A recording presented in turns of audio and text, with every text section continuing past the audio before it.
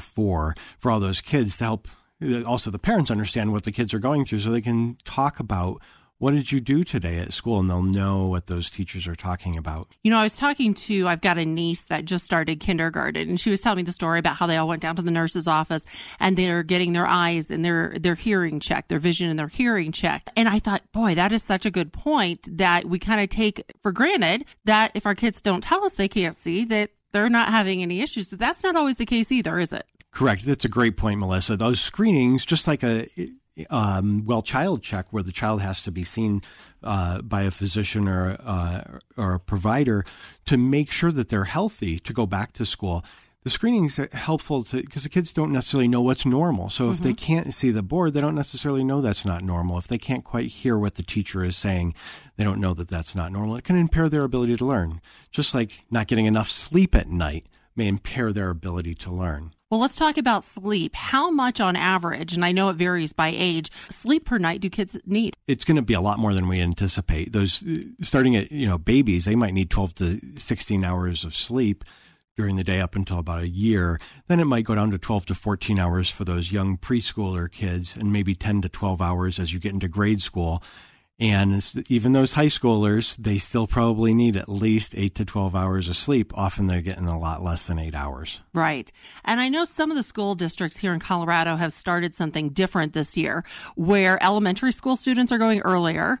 And then because of the number of buses and schedules, high school and middle schoolers are starting a little bit later. As a doctor, how do you feel about that? That's a great point, Melissa. This is a really good idea to really think about the kids' physiology and what's going on in their bodies. And that point is that teenagers tend to really have a physiology where their hormones are letting them sleep in later, and they tend to stay up a lot later. And it's not just that they're trying to stay up later and be cool. They just really don't feel tired. And so it's really listening to the bodies. Another great thing that some schools have started doing, and if this is not the case at your school, you may want to talk to the administration, is putting recess before lunch. It's really great information that changes how kids play at recess. There's a lot less stomach troubles, a lot less visits to the nurse's office after recess because they're also not eating so fast to get ready to go out to recess. So they play, they get really hungry, they eat better, and they eat a lot more of their food. There's less food wasted.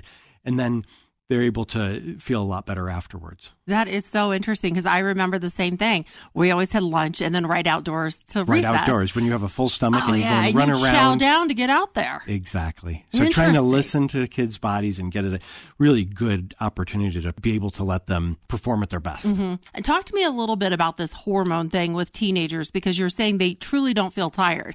I've got a 13-year-old. She's like, but Mom, I'm not tired. I'm like, but you still need to go to bed. And I still make her go to bed at a decent time.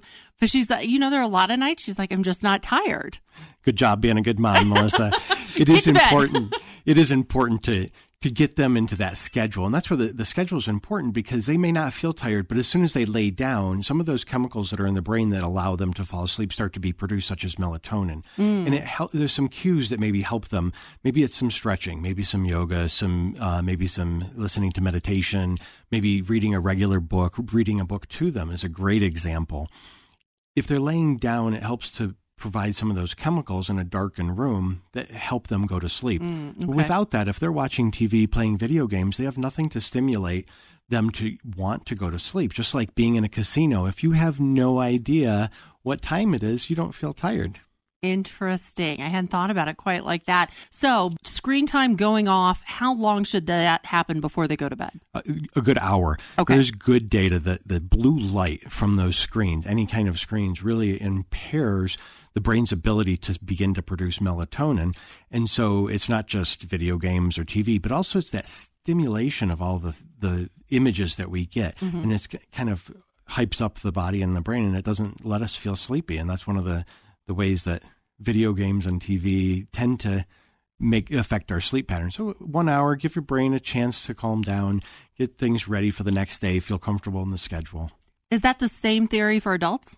It is. Okay, that's what I was wondering because I think a lot of times, as adults, we watch the news, we go to bed. And you're all churned up after watching the news. Exactly. And there's one little difference with watching the news from far away, whereas opposed to if you're on a computer screen or a video screen that's really close to you, the blue light really affects you a lot more if it's on that close-up screen. Oh, okay.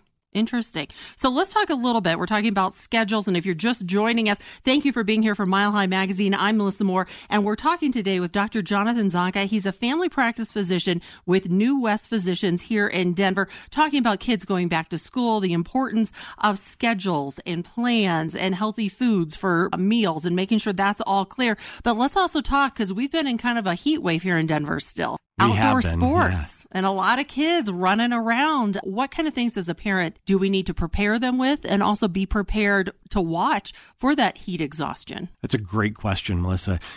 Many of the schools do not have air conditioning, and starting back this early into school, you got to be really concerned and make sure that they do have a water bottle. A lot of the schools do require students to bring a water bottle of some sort, and just make sure they're watching out for getting hydration and they have a chance to fill it up if they need to.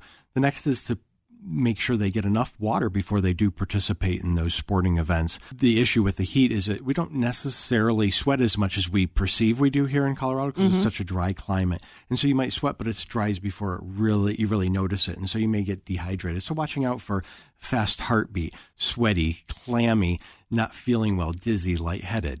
So as a parent, probably a good idea. Make sure, even though kids know to take their water bottle. I know my daughter leaves hers at home all the time. Yep. I was like, water bottle.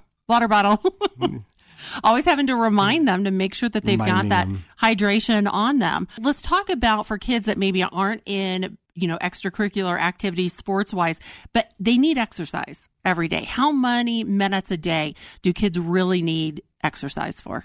It's really a great thing to touch on, because it goes back to the schedule as well as their sleep patterns and the good, healthy diet.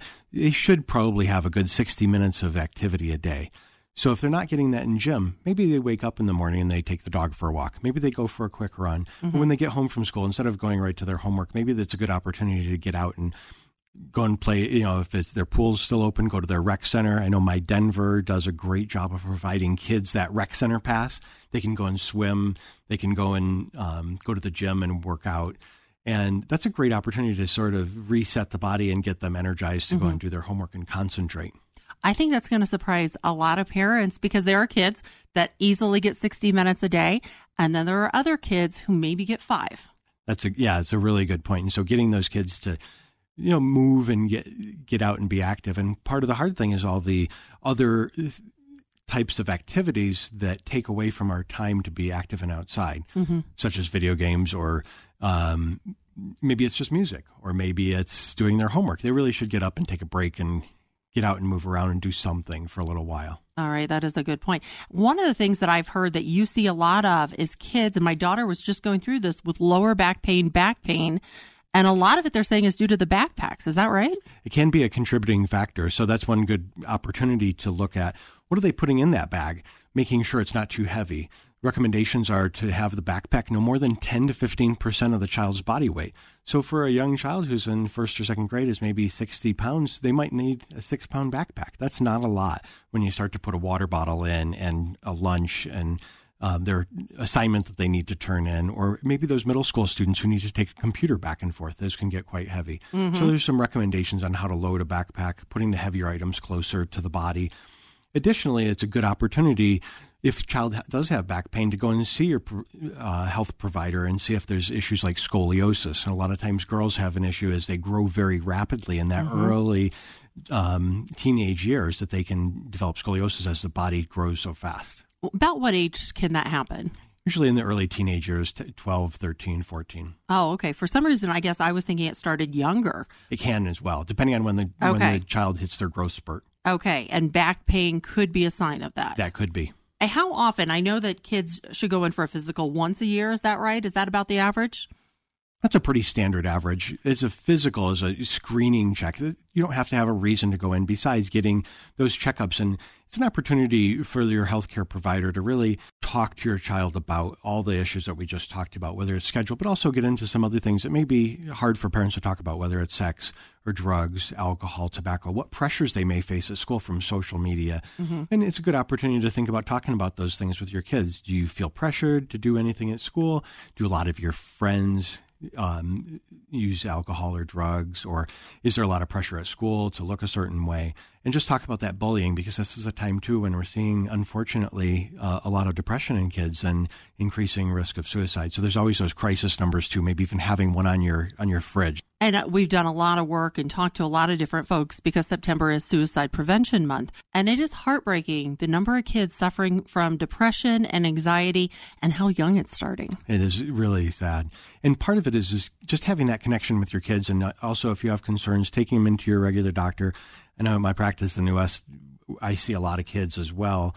And even the parents are struggling with, how do I deal with all the issues that we need to take care of? And just talking and being open and honest with, your child and having that honest discussion, like, you can tell me anything, it doesn't matter, and having them have a place to go.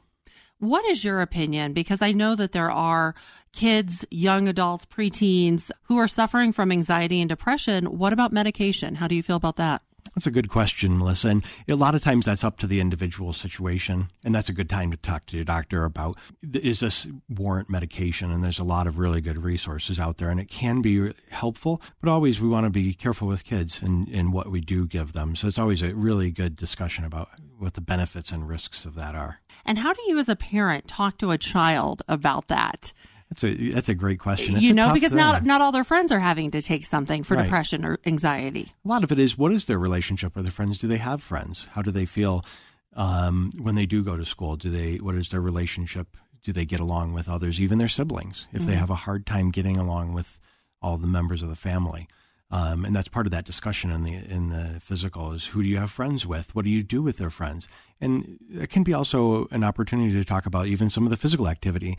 Sometimes physical activity can really help to treat mood disorders because it can help release some of those feel-good chemicals in the brain and give them something positive to feel and finding that niche, that what they want to do. So if it's maybe not football, maybe they do lacrosse, or maybe they do rock climbing if they're more of an individualist. I think that's a great idea, because one of the things I've heard different friends of mine talk about is when you don't have a kid that's really into sports, how do you get that physical activity in them outside of, like you talked about, walking the dog? And one of the things that we've kind of found talking with other moms is there are so many different things out there you wouldn't think of, like the rock climbing, like fencing, maybe something just different they've never experienced. And that's a great opportunity to talk to friends and family and even people in the neighborhood. Like, what do you do? What are the other opportunities to do? Or even talk to the child, because they may not realize that they might love a horseback ride and be out in nature, and that might be also therapeutic for some of the patients who do have depression or anxiety, that animals do give a lot of benefit to mood disorders. So there's all kinds of opportunities, but start the discussion. And it sounds like, too, expose your kids to different things. That's right. To help them figure out what they like. Yep, that's right. See what fits. All right. Well, thank you so much for being here today. It's been a pleasure talking with you. Thank you so much, Melissa. I'm Melissa Moore. It is Mile High Magazine. We've been talking with Dr. Jonathan Zonka. He is a family practice physician with New West Physicians in Denver. And for folks who would like to get in touch with you, how do they do that? nwphysicians.com, and they can search for any of our locations. My office is in central Denver, and there's a phone number on the website that you can call and make an appointment. We also have a portal, and you can look at all that up on the website. Wonderful. Well, thank you again for being here. Thank you so much, Melissa. Have a great Sunday. I'm Melissa Moore. It's Mile High Magazine. You have been listening to Mile High Magazine, a look at the issues and people shaping Colorado, presented by the Public Affairs Department of Bonneville, Denver. If you have a suggestion for a future program or a question, please send an email to publicaffairs@bonneville.com. Thanks for listening to Mile High Magazine.